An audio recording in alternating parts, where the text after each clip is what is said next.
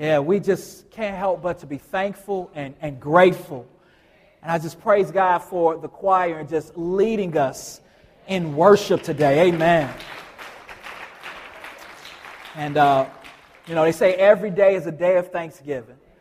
But we all know that this is considered the season of Thanksgiving.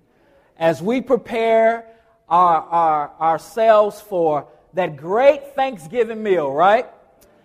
And most of us in here know what we're doing already for Thanksgiving. Some of us, we have a family tradition or ritual that we do each year. And some of you all are just looking forward to Thanksgiving to do absolutely nothing but watch football and eat turkey, right?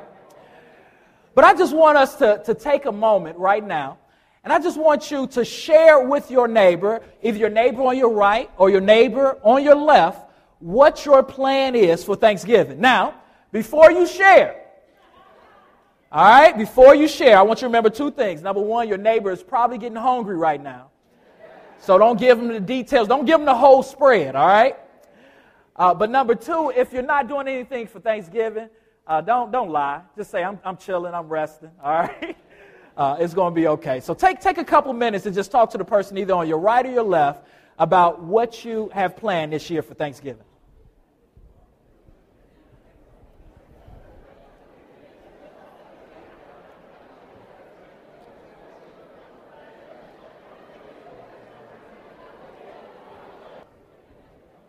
All right.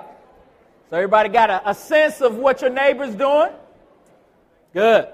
You know, some people was just waiting on someone to ask that question because some of you have just elaborate Thanksgiving plans and elaborate tradition, and your eyes just lit up when that person asked you that question. For others, you're kind of on edge a little bit because you really hadn't planned anything.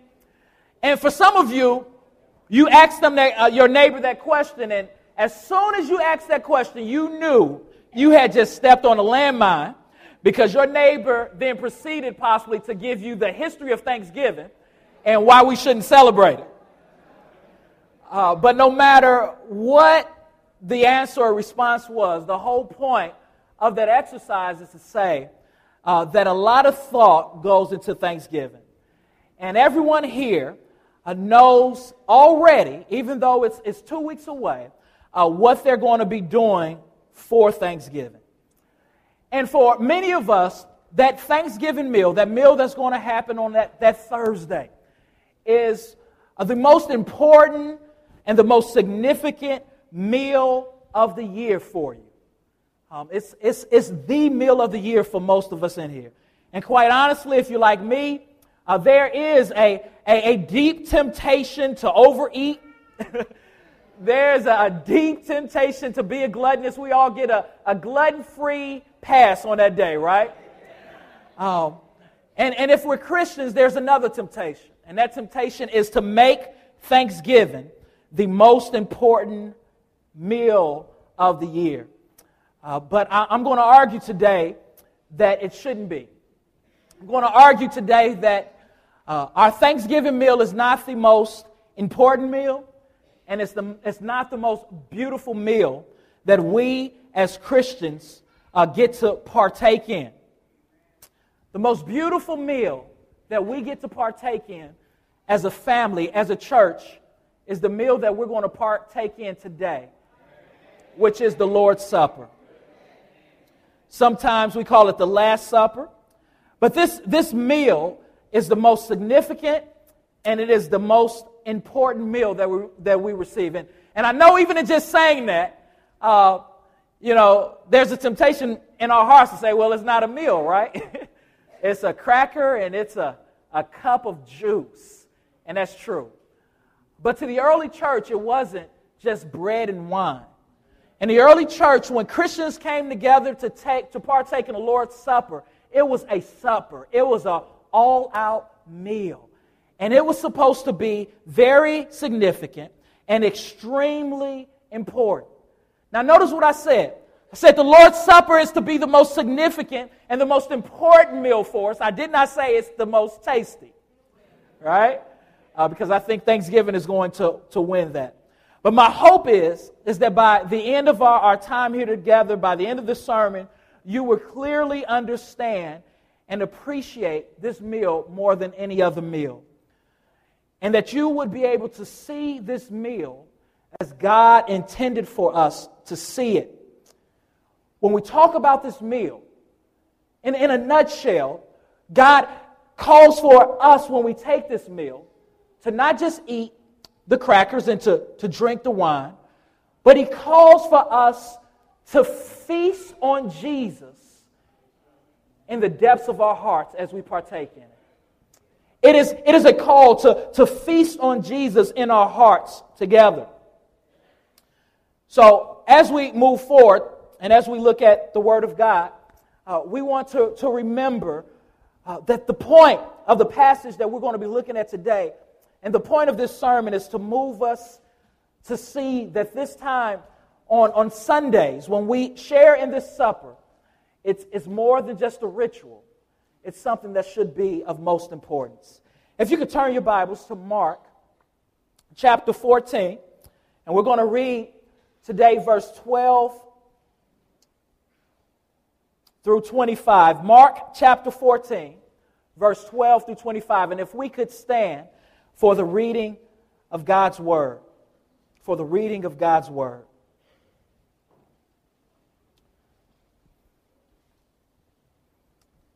And the precious Word of God reads, "And on the first day of unleavened bread, when they sacrificed the Passover lamb, His disciples said to Him, 'Where will you have us go and prepare for you to eat the Passover?'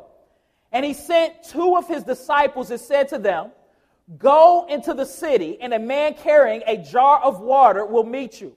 Follow him. And wherever he enters, say to the master of the house, the teacher says, where is my guest room, where I may eat the Passover with my disciples?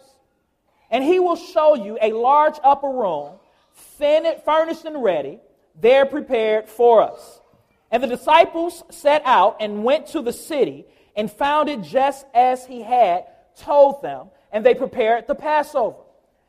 And when it was evening, He came with the 12. And as they were reclining at the table and eating, Jesus said, 'Truly I say to you, one of you will betray me, one who is eating with me.' And they began to be sorrowful and to say to Him one after another, 'Is it I?' And He said to them, 'It is the one of the 12, one who is dipping bread into the dish with me. For the Son of Man goes as it is written of Him. But woe to that man by whom the Son of Man is betrayed. It would have been better for that man if he had not been born.' And as they were eating, He took bread, and after blessing it, and gave it to them and said, 'Take, this is my body.' And He took a cup, and when He had given thanks, He gave it to them, and they all drank of it. And He said to them, 'This is my blood of the covenant, which is poured out for many. And truly I say to you, I will not drink again of the fruit of the vine until that day when I drink it anew in the kingdom of God.'" You may be seated.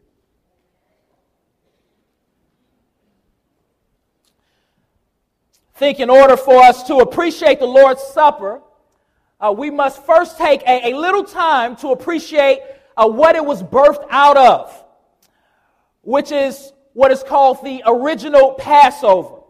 As Jesus and His disciples gathered, they were gathering to celebrate the Jewish Passover. They were gathering to remember what God had done for the Jews in the past.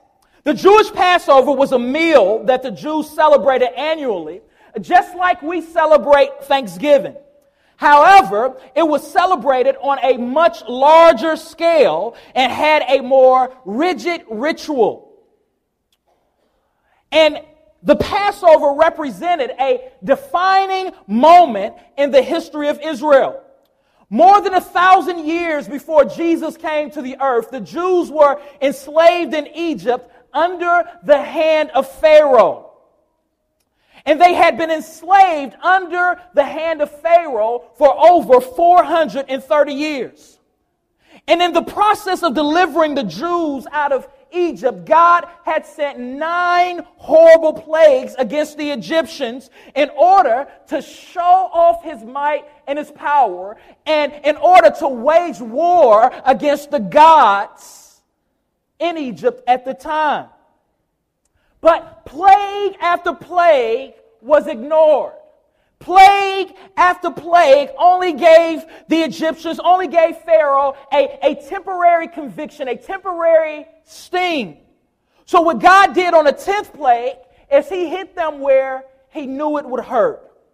The 10th plague God then set out for was for the death of all the firstborn of Egypt and all the firstborn of Jews who did not trust his word. The only way that a family would not lose their firstborn is if they had sacrificed an unblemished lamb. So for every Jewish family in Egypt, at 12 midnight, either you would have a dead lamb or a dead child, firstborn. And once the lamb was slain, the lamb's blood then was applied to the doorpost of each home. And when the blood was applied to the doorposts of the home, the death angel came, and if he saw the blood, he would pass through the home because of the substitutionary sacrifice of the lamb. But if he did not see the blood on the post of each home, he would enter that home and take the life of the firstborn. In Exodus chapter 12, verse 24 through 27, Moses said this to Israel. He said, "You shall observe this rite as a statute for you and for your sons forever. And when you come to the land that the Lord will give you as he has promised, you shall keep this service." And listen to this. "And when your children say to you, 'What do you mean by this service?' you shall say, 'It is the sacrifice of the Lord's Passover. For he passed over the houses of the people of Israel in Egypt when he struck the Egyptians, but spared our houses.'" And after hearing this, the people bowed their heads and began to worship God. Now, the first Passover meal was held on the night before a great deliverance. And just as the first Passover meal was held the night before a great deliverance, in this text we see that Jesus is holding a Passover meal with his disciples the night before an even greater deliverance. Where the first deliverance was from physical slavery, this deliverance is not just from physical slavery in some sense, but it's a deeper deliverance. It is a deliverance from the penalty of sin. It is a deliverance from the power of sin. It is a deliverance from one day the presence of sin. It is representing what God has done for his people. So as we look at chapter 14, we see a general layout of the whole chapter. Verses 1 through 9, we see an act of allegiance by a woman who shows a deep love for Jesus. Verse 10 through 11, we see an act of betrayal by Judas, the disciple of the Lord. In verse 12 through 16, we see the preparation of the Lord's Supper. And then in verse 22 through 25, we see the institution of the Lord's Supper. And for the first part of the sermon, we want to just kind of narrow in on verses 22 through 25, as we're just going to kind of focus on the institution of the Lord's Supper. Now we want to understand that Mark does not give a whole lot of detail about that meal. In fact, there's more detail given to the preparation than to the actual meal. But as we narrow into the section, even though Jesus' words is few, and even though there's not a great detail in Mark, there is a great meaning. Each meal that they celebrated with Passover, it's important that we know that it had 4 sections to it. 4 sections to a Passover meal. And those 4 sections to the Passover meal was based off of Exodus chapter 6, verse 6 through 7. Because in Exodus chapter 6, verse 6 through 7, we see 4 promises that God made to the Jews while they were in Israel. And the 4 promises was, God promised that he will rescue them from Egypt. He also promised that he would free them from slavery. He promised that he would redeem them by a divine power. And he promised that he would renew a relationship with them. So at each section of the Passover, the oldest male or an elected presider over the meal would stand up and he would hold a glass of wine and then explain to those who were there different elements of the meal. So in essence, there was 4 toasts that would happen at a Passover meal.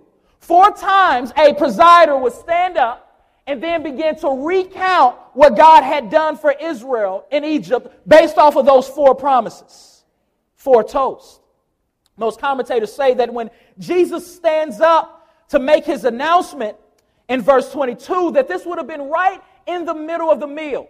They say that this is probably the 3rd time that he stood up with a cup in his hand as he is moving along this great Passover ritual. Now, as Jesus stands, the disciples are expecting Jesus to stand and to go through a ritual that they've probably heard 20 times in their lives. They're expecting him to remind them of the various symbols that was represented by the food. One commentator said that at this point of the meal, Jesus was supposed to stand up and explain the bread and the herbs. He was supposed to stand up and say, "This is the bread of affliction which your fathers ate in the wilderness." But Jesus doesn't do that. Jesus stands up and instead says, as the verse says, it says, he took bread and after blessing it, he broke it and gave it to them and he said, "Take, this is my body." This is my body.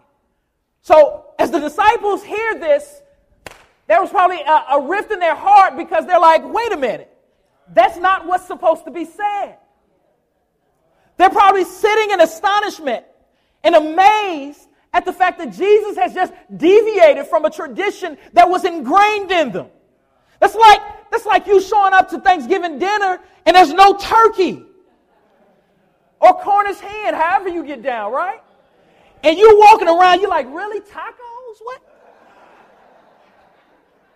Ain't fiesta time? What? The disciples are looking shocked and they're surprised. They're saying, what's going on? The question we have to ask is why did Jesus do this? The answer is that he does it to point out the significance of his affliction. He takes what is already familiar to them and he shows that there was an even greater meaning from the very institution of the Lord's Supper. That from the very time that God was instituting the Passover, from the very beginning, God had a plan, and that plan was to point back to Jesus' suffering on Calvary's cross. The bread represents Jesus and the affliction of his body, just as the unleavened bread represented Israel's affliction and their sudden deliverance. See, Jesus is the fulfillment of 2 pictures that we see in the Old Testament, and the disciples were having a hard time seeing him as the fulfillment. One picture that Jesus fulfilled in the Old Testament was this picture of a promised Messiah. This picture of a promised deliverer, one who was going to be greater than Moses. This picture of, as Daniel chapter 7 paints it, the Son of Man. But the other picture that the disciples had a hard time grasping as Jesus was trying to prepare them was the picture of a suffering servant. See, they read the Old Testament scriptures and they separated. And they thought 2 people was going to come and 2 people were going to be of prominence and importance in Israel. One was going to be this great king. The other was going to be this great man who ended up suffering and dying. But Jesus was trying to show them that it's one. That not only is he the Messiah as admitted to in Mark chapter 8 as they confessed to, but he's also the one that Isaiah writes about. He's also this suffering servant. Jesus heard, and as he began to talk about his death in the preceding chapters and even in this text, if their hearts were open, they would have remembered the words of Isaiah 53, which says, "But he was wounded for our transgressions, and he was crushed for our iniquities. And upon him was the chastisement that brought us peace. And with his stripes we are healed." The text is saying that someone is going to come, someone is going to be afflicted, someone is going to die, and as a result of their affliction, as a result of their death, there's going to be a great deliverance. There is going to be peace ushered in. That's what the bread was representing. Jesus said, "This, take, eat. This is my body which is broken for you." The wine. After Jesus turns the bread of affliction from being just a bread that represented what God did for the Jews while they were in Egypt, Jesus now reconstructs what the wine represents. He says, the text says, "And he took a cup, and when he had given thanks, he gave it to them, and they all drank of it. And he said to them, 'This is my blood of the covenant, which is poured out for many.'" Which is poured out for many. Gave thanks. Said, "This is my blood." Blood. The Hebrews thought that the life of a creature resided in that creature's blood, which is true. So when Jesus said that his blood is going to be poured out for many, what he is saying is that his life is going to be poured out for many. The very life of him is going to come out, is going to be given for many. And that's what he said in Mark chapter 10, verse 45. Remember what he said? He said, "The Son of Man has not come to be served, but rather the Son of Man has come to serve and to give his life as a ransom for many." So Jesus' words here is referring to the wine. He's saying that this wine is representing his blood, but it's not just representing his blood, it's representing also a new covenant. A new covenant, a new pledge, a new promise, a new system. In Exodus chapter 24, verse 3 through 8,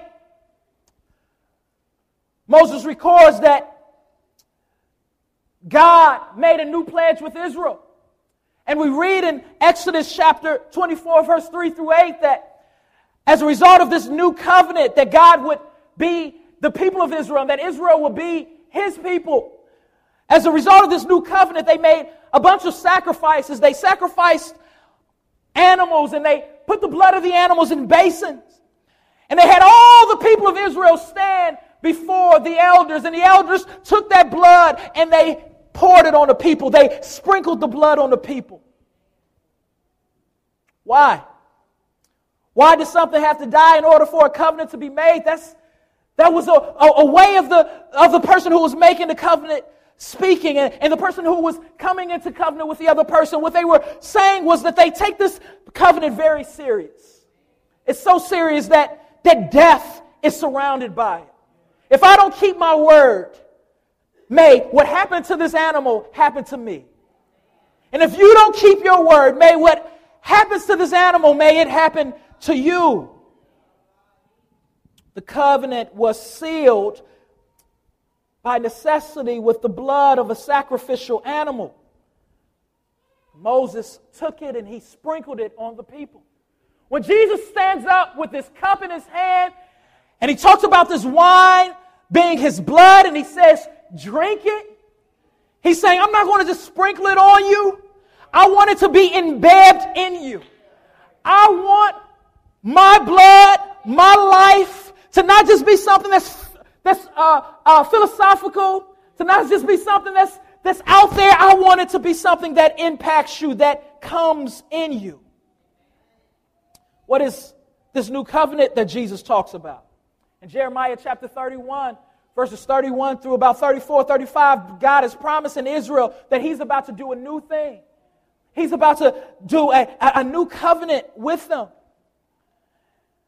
But in Hebrews chapter 10, the writer of Hebrews takes that covenant and he explains what that covenant is, but he expounds on it in an even greater way. The whole chapter of Hebrews chapter 10 is just a wonderful chapter. But verses 16 through 18 says this covenant that I will make with them.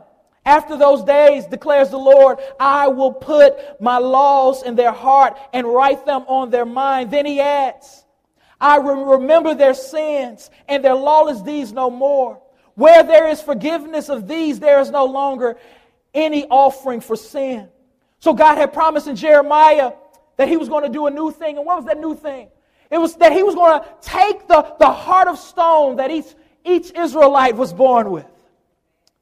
And for those whom he chose, that he would take their heart of stone and give them a heart of flesh.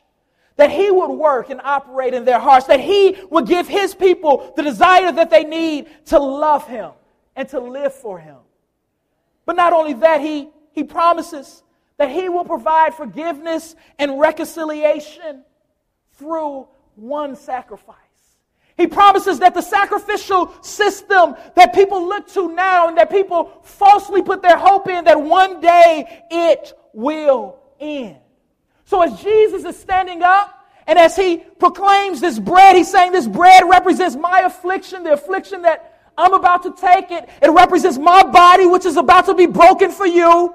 And this wine represents my blood that is going to be shed for many, not for a few, but for many. And it represents a new covenant, a new promise that those who say that they are God's people, that they will clearly know that the only way that they are God's people is because God has done something in their heart. Because God has done something great for them. Now, what's amazing about this is that in all four Gospels, this meal is hit on. And everything doesn't appear in all four of the Gospels, Matthew, Mark, Luke, and John. But all four Gospels talk about this meal. And in all four Gospels, we know that this is a Passover meal turned into what we call the Lord's Supper. But what's interesting is this, is that the Passover meal was centered around a main course. The bread was cool. The wine was cool. But what the main course was at this meal was the lamb. People would go and they would find the best lamb that they could. The Jews, they took pride in finding that lamb and cooking that lamb a very specific way. But in none of the four Gospels is a lamb mentioned. In none of the four Gospels do they talk about the spread that was on the table. Maybe they didn't get the lamb. Maybe Jesus said, we're going to do something different this year, and they're just there by faith. Or maybe the lamb was there. But the authors wanted to point out that that was not the main course. The main course of that meal was Jesus. Because Jesus is the Passover lamb. Jesus is the main course. Isaiah says that he was oppressed and he was afflicted, yet he opened not his mouth, like a lamb that is led towards the slaughter. Do you remember what John the Baptist said? When he saw Jesus in the midst of ministering, Jesus came on the scene and he stopped what he was preaching and he said, behold, the Lamb of God, which takes away the sins of the world.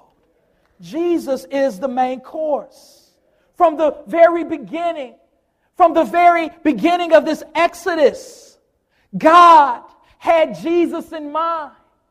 As they were slaying those lambs, saying, what sense does this make? What did this woolly, cute, fuzzy animal ever do to us? As they were taking that blood and sobbing it and putting it on the doorpost saying, we don't get this. God said, you don't get it now, but there will be a generation of people who will get it in the future. That woolly lamb represented our precious Savior. And the blood that he would spill for us. For us. A lot of us think that God operates off of plan B and plan C. Some of us think that Sandy surprised God and now God is in heaven trying to fix everything and make everything right. God does not operate off of plan B or C. God is always on plan A. John says in the book of Revelation that before the very foundation of the world, that a lamb was slain. Before God spoke in the beginning, before God spoke and said, let there be light, God had a plan to allow his son to die the death that you and I deserve in order that we would be able to have a life that we could never afford in our own merit, an abundant life. God never has a plan B or C. God knew exactly what man would do in that garden, but he had a plan to show off his love for his creation. What Jesus does is he substitutes himself for us. He is a substitutionary sacrifice. And I'm telling you, there is nothing more amazing than someone who substitutes themselves for another person, who sacrifices themselves in order that another person would be out of harm's way. Our hearts are motivated by acts like that. Those people are who we celebrate. That's who we call heroes. Imagine this scenario. There is a manager at a job, and his manager gets wind that after things had went wrong one day at work, where there was a big emergency on the floor, that one person, a guy by the name of Jason, that he was really one that's responsible for things not falling in place. Jason is a good worker, kind-hearted man, has a young family. An emergency happens and he kind of freaks out. He's supposed to know protocol in this situation, but he doesn't. The manager knows that he has to write Jason up. And in writing Jason up, Jason is going to be fired. But another worker, an older man who has tenure, who has respect with the company, stands up. And he goes into the manager's office and he says, I heard about what you guys are thinking about doing with Jason and that you're about to write him up. And I want to say, yes, Jason did make a big mistake, but I want to be written up. Because while he was making that mistake, I could have intervened and told him, Jason, I think you're forgetting protocol. I know that Jason didn't do this on purpose, and I've been here for a way longer time than Jason. It was my responsibility to remind this young worker of what we're supposed to do when things like this happen. If that manager listens, and if that man saves Jason's job, and if Jason is a person who has been given a heart of gratitude, that man in Jason's eyes will be a hero. Jason will relate to that man a different way because that man sacrificed his life, his job, his reputation in order that Jason would be able to still have benefits and provide for his family. Tim Keller told of a story that he had read that appeared in the National Geographic publication. After a forest fire in Yellowstone National Park, there were some forest rangers who began to take a trip up a mountain to survey the damage. And one ranger found a bird. And when he found the bird, it had nothing left on it. It was just carbonized, petrified shell. And it was covered in ashes. And it was huddled under the base of a tree. And somewhat sickened by this horrible sight, the ranger kind of just knocked the bird over a little bit with a stick. And from underneath the bird, 3 tiny chicks scurried out and came out from under the dead mother's wing. Because when the blaze had arrived, the mother had remained steadfast in running. And because she had been willing to do so, her children lived. And when we come around the Lord's Supper table, we celebrate the fact that Jesus did not run from what God had assigned for him. We celebrate the fact that Jesus allowed God's wrath to be poured out on him so that he could gather his children together like a mother hen gathers her children together. In Jesus, we have refuge. In Jesus, we have salvation. In Jesus, we have a secret place. In Jesus, we have safety. And when we come to celebrate the Lord's Supper, we come remembering what Jesus did for us.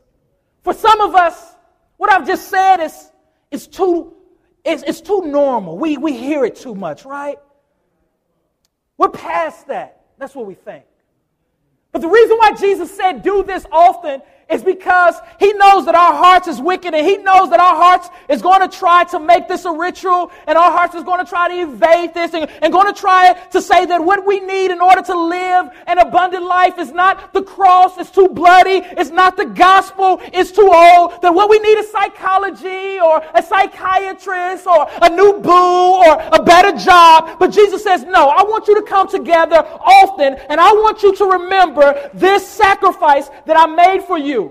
I want you to remember the fact that I substituted myself for you in order that you would have a thriving and ongoing relationship with the one who created you, with the one who loves you. I pray today that the Lord would freshly apply the blood of Christ to the doorpost of our hearts and mind, and that He would give us a deep sense of what this meal means. Number one, I pray that He will give us a deep sense when we take these elements in a few minutes, that He will give us a deep sense of us feasting on Christ. Of us feasting on Christ. Think about this. The two things that Jesus left behind for us to do as a church, the two ordinances, baptism and the Lord's Supper, they both are extremely engaging. They both appeal to our senses. Baptism. Take a person, you stand them in water, you dump them in water, and they come up just dripping wet. Appeals to our visual senses. It appeals to us, our sense of touch. The Lord's Supper appeals to the sense of taste. God wants us to be reminded of His goodness and to experience His goodness. Jesus told the disciples when they took the bread and when they took the wine, He says, take it. Take it.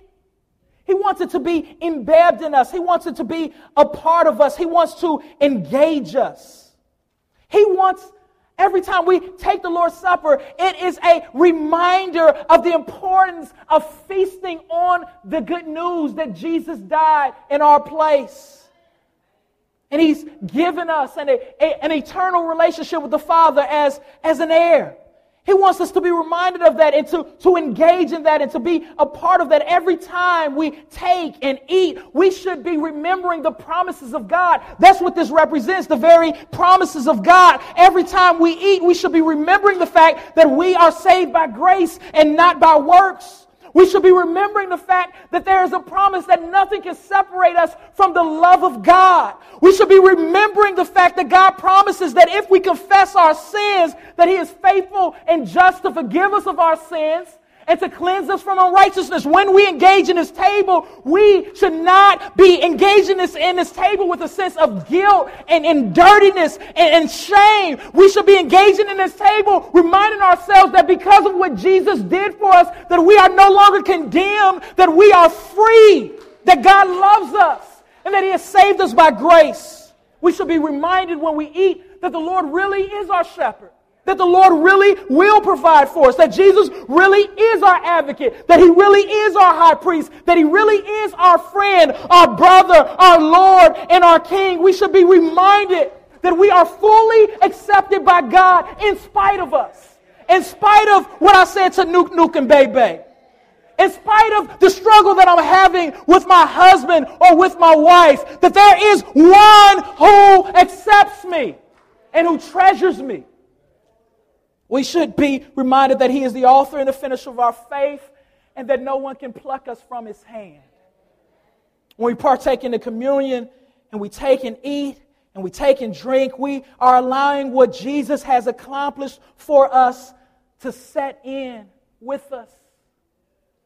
and we are tasting and we are seeing afresh that He is good. Number two, there should be a deep sense of family.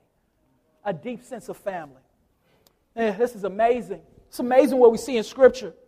When we understand the historical significance of Passover, it's absolutely amazing. Jesus in this text, He tells Peter and John, that's what another gospel says. He says, I want you to go into Jerusalem, and then you'll see a man carrying a jar on his head. And I want you to follow that man. And as he goes in the house, there's going to be a master in the house. And I want you to tell the master that I'm ready to come to eat. And that person will have a table prepared for you. Now, Jesus takes His disciples up into what's called a large room. Now, it's important that we understand that this is a big deal. Because again, a Passover meal was only spent with your family. These men were probably expected to be at a meal and to be presiding over a meal. Some of them was the elder presider over the meal. Some of them just 3-4 years ago was the ones who were going over the meal with their family. And now Jesus has taken them away from their natural family and has them in another room. A large room. I would argue that the disciples are not the only ones in the room.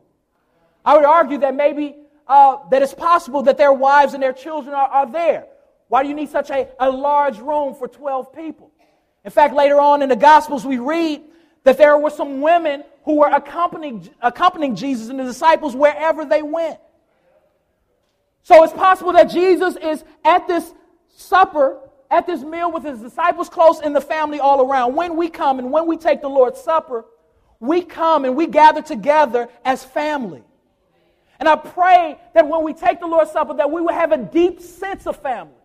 See, a lot of us in here, we don't see each other as family unless we're blood related. We just see each other as church members. As people, I kind of know her face. And some of us, we just run in and we run out every Sunday. And we could name 5 people in here if I paid you. Because we think that Christianity is our walk with God is all about us. It's a personal thing. But the Bible says no. Those who have given their life to Jesus, those who have looked to faith, look to the Lamb of God and the blood that He shed by faith, that they are now adopted into the family of God. And we are a new family, a real family. One day Jesus was preaching. In the middle of preaching, His family tried to interrupt Him. Got one of the disciples, because they thought Jesus had lost his mind, spending all these time with these people. So they said, we're going to take Jesus back home. Jesus looked at the disciple and said, you tell them that I'm with family. Because the person that does the will of my Father is my family. And when we eat this of the supper, may we remember that this is your new family. That yes, we have family members who don't know Jesus. And yes, they are our biological family, but you are a part of a new spiritual family. And that new spiritual family actually has precedence over the old carnal family. May we eat with a deep sense of family. Number 3, may we eat with a deep sense of personal examination. A deep sense of personal examination. This is absolutely magnificent. Verse 17. And when it was evening, He came with the 12. And as they were reclining at the table and eating, Jesus said, truly I say to you, one of you will betray me, one who is eating with me. Then they began to be sorrowful and to say to Him, one after another, is it I? And He said to them, it is the one of the 12, one who is dipping bread into this dish with me. For the Son of Man goes as it is written of Him, but woe to that man by whom the Son of Man is betrayed. It would have been better for that man if he had not been born. So they're getting ready they're probably in the middle of this meal, right before Jesus takes this Passover and makes it to something even more significant. And Jesus just busts out. He's like, yo, one of you guys are about to betray me. one of you all is about to betray me. Now he knew who would betray him. But he put it out there because he wanted each person to come to grips with their own depravity, with their own sinfulness. By now they are learning from Jesus that they really aren't all that. And they all say, is it I? One by one, is it I? Is it I? They begin to examine themselves. Oh my goodness, one of us is about to betray. One of us is about to betray our Lord. Is it I? Is it I? Is it I? That was a good question to ask. But as we come to the Lord's table, I think we need to ask a different question. Lord, how is it me? How is it me? Because each of us, from the last time that we gathered to celebrate this meal, we have betrayed Christ. Each of us have fallen short of the glory of God.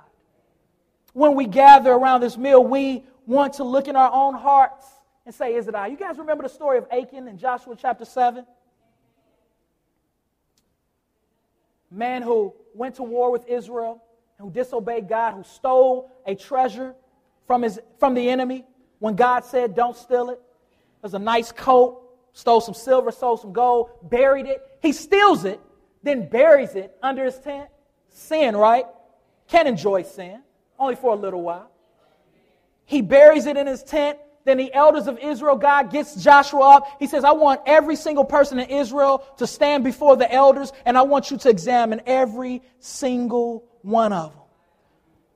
And every single one of them stood there in fear, under self-examination. When we partake in the Lord's table, it is time for us to examine our own hearts. Some of us, we just go through and we take the Lord's Supper and we don't stop and we don't reflect its significance. Some of us, our marriages are falling apart because we are prideful, because we've got a chick on the side, a dude on the side. Some of us are just stubborn. We're rude at work. Some of us is harboring bitterness and unforgiveness in our heart.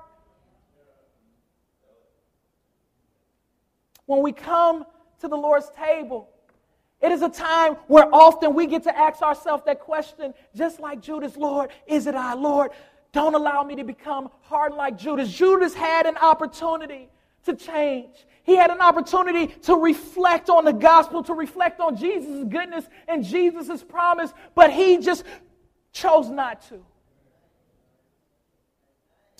Amy Carmichael said, great woman of God. If you've never read anything by her or about her, I encourage you to read about her or to read something that she's written. She says, if they knew me like I knew myself, they would have the most scandalous information on me, for I am unworthy. This was a woman who has been hailed throughout the generations of being a godly woman. And yet when she thought about herself, she didn't think about herself as this great godly person and what she could do. She thought about herself as a sinner that has only been saved by God's grace. Paul in 1 Corinthians chapter 11 talks about the Lord's table in that discourse. And he's getting on the church of Corinth because they have now just taken it as a ritual. In fact, they've taken it more than a ritual. They come together and they eat this supper and they're getting drunk. And he says, y'all gather together, y'all getting drunk, y'all just eating. You're not being respectful. There's divisions among you. There's factions among you. There's bitterness in your heart. And then he says this, as a result of you coming to the Lord's table this way, some of you are sick and some of you have even died. Why? Why does God afflict people with sickness who claim to be Christian but who takes these elements lightly? And why do some people even die? Psalm 32, the psalmist talks about it. He talked about how when he allowed his sin to remain a secret, how his bones ached and rusted away. talked about how his life and his innermost parts of his heart, of his body, ached because bitterness and sin has its effects on us, not just spiritually, but mentally as well as physically. Some of you in here are going through physically, and you've been going through for years. Not all of you, not all the time. But some of us, the reason we're going through so much is because we take this meal lightly. And by taking this meal lightly, it's not just by taking when we eat and drink it, it's that we are missing the opportunity, when we do it once a month, we are missing the opportunity to reflect afresh on God's grace. To remind ourselves that God has saved us by grace in order that we could live for Him. That Jesus gave up His life in order that we would give up ours for Him. And we eat and we drink while we are embedded in habitual sin. We are all sinners. Every disciple at the table was a sinner. In fact, right after they ate the meal, every disciple, not just Judas, every disciple betrayed Jesus. Every disciple left Him. But the difference between them and Judas is that they betrayed Him out of cowardness, even though they genuinely loved Him, where Judas never was with them. This table is not a table for those who are perfect or those who are saints. This table is a table for those who are saved by grace. When we come to the table, we must come with humility, knowing that Jesus gave up His life for us. Finally, we eat this meal with a deep sense of anticipation. A deep sense of anticipation. Verse 25, Jesus says, "Truly, I say to you, I will not drink again of the fruit of the vine until that day when I drink it new in the kingdom of God." Anticipation. Jesus tells the disciples that one day they're going to drink wine with Him again. But it is going to be in the kingdom of God. It is going to be once He returns. When we come and when we eat of this table, we have to allow, when we take it, we have to allow the fact that life is not going to always be this way set in. We have to allow it to get into the core of us. That God is in the process of making everything right. That one day we will celebrate in the New Jerusalem with Jesus. That one day cancer will be no more and sin will be no more. If we believe in Jesus, if He's more than just a philosophical thought or a theoretical idea, if He is truly our Lord and Savior, the one who we look to faith to, then we have to look to His words and believe His words. Believe it. Jesus' last words in Revelation chapter 22, this is what He says, verse 7, "And behold, I am coming soon. Blessed is the one who keeps the words of the prophecy of this book. Behold, I am coming soon." His next sentence, "Behold, I am coming soon, bringing my recompense with me to repay everyone for what he has done. I am the Alpha and the Omega, the first and the last, the beginning and the end." Verse number 20, "Surely, I'm coming soon." Some of you are just trapped right now. Miserable. Not living the abundant life. Are you living the abundant life? And the reason why, and despite your situation, we can bloom where we're planted. Despite your situation. As a Christian, God gives us the power to prosper, the power to have abundant joy. So Jesus said, "This joy I give you, the world cannot take it away." John 15.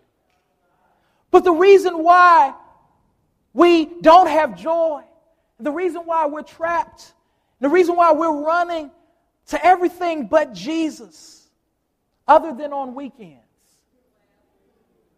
is because we have not taken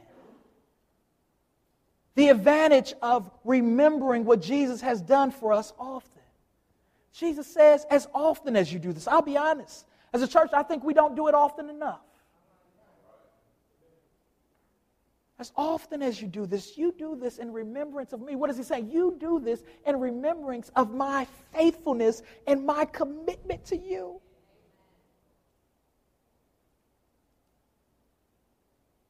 You do this. And know that I'm coming soon. There's someone here today who does not have a relationship with Jesus, meaning that you have not allowed the blood of the Lamb to be applied to your heart. You have not looked to Jesus' sacrifice in faith. And I want to tell you today that we offer salvation to you. We want to give you a chance to come into a relationship with Jesus, to accept Jesus by faith. This meal that we're getting ready to take is a meal for believers. If you haven't yet given your heart to Jesus, we anticipate the day where one day you will be able to partake in this meal with us. Today we ask you not to partake in it, but we do urge you, just as Moses urged Pharaoh, we do urge you to put your faith and trust in Jesus. Let's pray. Our gracious Father, you are good. We thank you for this meal. We thank you, Father God, for what your Son did for us, for allowing him to sacrifice himself for us in order that we could have life with you under your rule and under your care. I pray, Father God, that as we get ready to take this meal and take these elements, that you will allow them to become embedded in us, that you would give us a deep sense of feasting on Christ in our hearts, a deep sense of family, a deep time of self-examination, a deep time of anticipation. In Jesus' name, amen. I'm going to ask the officers to come at this time as we're going to prepare to take our Lord's Supper. If you're